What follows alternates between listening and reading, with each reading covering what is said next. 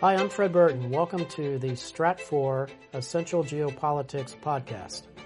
I'm here today with Ryan Bohl, who is one of our Middle East and North Africa analysts. Ryan, we're going to be talking about Turkey today. What's happening between Turkey and the United States right now? Well, these two otherwise close NATO allies are going through a bit of a rough patch. Even after the last visit? Especially after the last visit.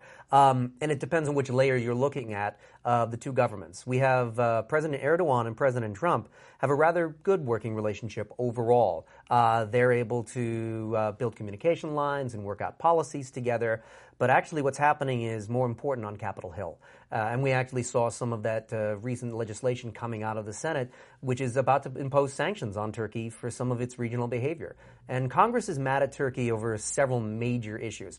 The first one that's been bubbling for a while is the purchase of the Russian S-400 missile system, which the U.S. Congress sees as a threat to Turkey's integration with NATO. It's a threat to America's national security interests. And they don't like, of course, that there is a Russian arms competitor to U.S. defense companies trying to do business in Turkey. So that's the first thing they're mad about. That certainly can't make the American military complex very happy either. Yeah, exactly. So there's a lot of commercial interests and military industrial interests that don't like the idea that Russia is now making major gains inside of a NATO ally. That was part of the reason the alliance was set up, was to keep out Russian influence. And so now the Russians have found a way to build that relationship. So that's the first thing that Congress is upset about, especially because Congress has been telling Turkey that they need to avoid this purchase and that there would be consequences if they didn't end the sale. And the Turks have mostly ignored those warnings. They don't care? They decided that the S-400 is worth more than the damage that they might get to their relations with the United States. That's interesting. They're calculating that the U.S. won't kick them out of NATO and might not even be able to. They're calculating that whatever sanctions the U.S. might impose on them won't cause so much damage that Turkey can't weather it. So that's just the first thing that they've been upset about. The second, of course, is the most recent Turkish invasion of northeastern Syria, which happened after President Trump green-lighted that incursion by saying the U.S. was going to pull out of that area and hand responsibilities over to Turkey. Well, nobody quite told the State Department or the Pentagon that was going to happen until it happened. It appears that took them by surprise. Took them by surprise, and Congress as well. And that congressional outrage over that continues to simmer. So Congress is eager to punish Turkey in a meaningful way with some sanctions packages. But even as that's happening, Turkey has still calculated that no matter what sanctions come down the pipelines, it won't be enough to really damage Turkey's economy. It won't be enough to destabilize their political system. And as a consequence, it won't be enough to change what they're doing. So they're chasing their own imperatives in the region, the idea of keeping northeastern Syria under their influence, while the Americans are chasing their imperatives, which is to ward off the Russians and to make sure that their partners in northeastern Syria are protected by American military might and by American influence. And those imperatives are clashing at this moment.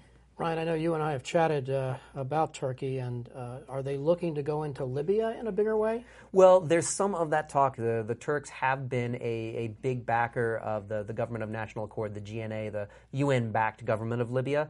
And as we're seeing this assault by Khalifa Haftar on the capital city, Tripoli, the Turks are making noises about potentially deploying troops to try to bolster the government that they have been trying to shore up for a while. Do you think that's going to happen? Well, if it's possible that they could deploy trainers or support troops, it's always hard to say exactly when the Turks are going to send in troops.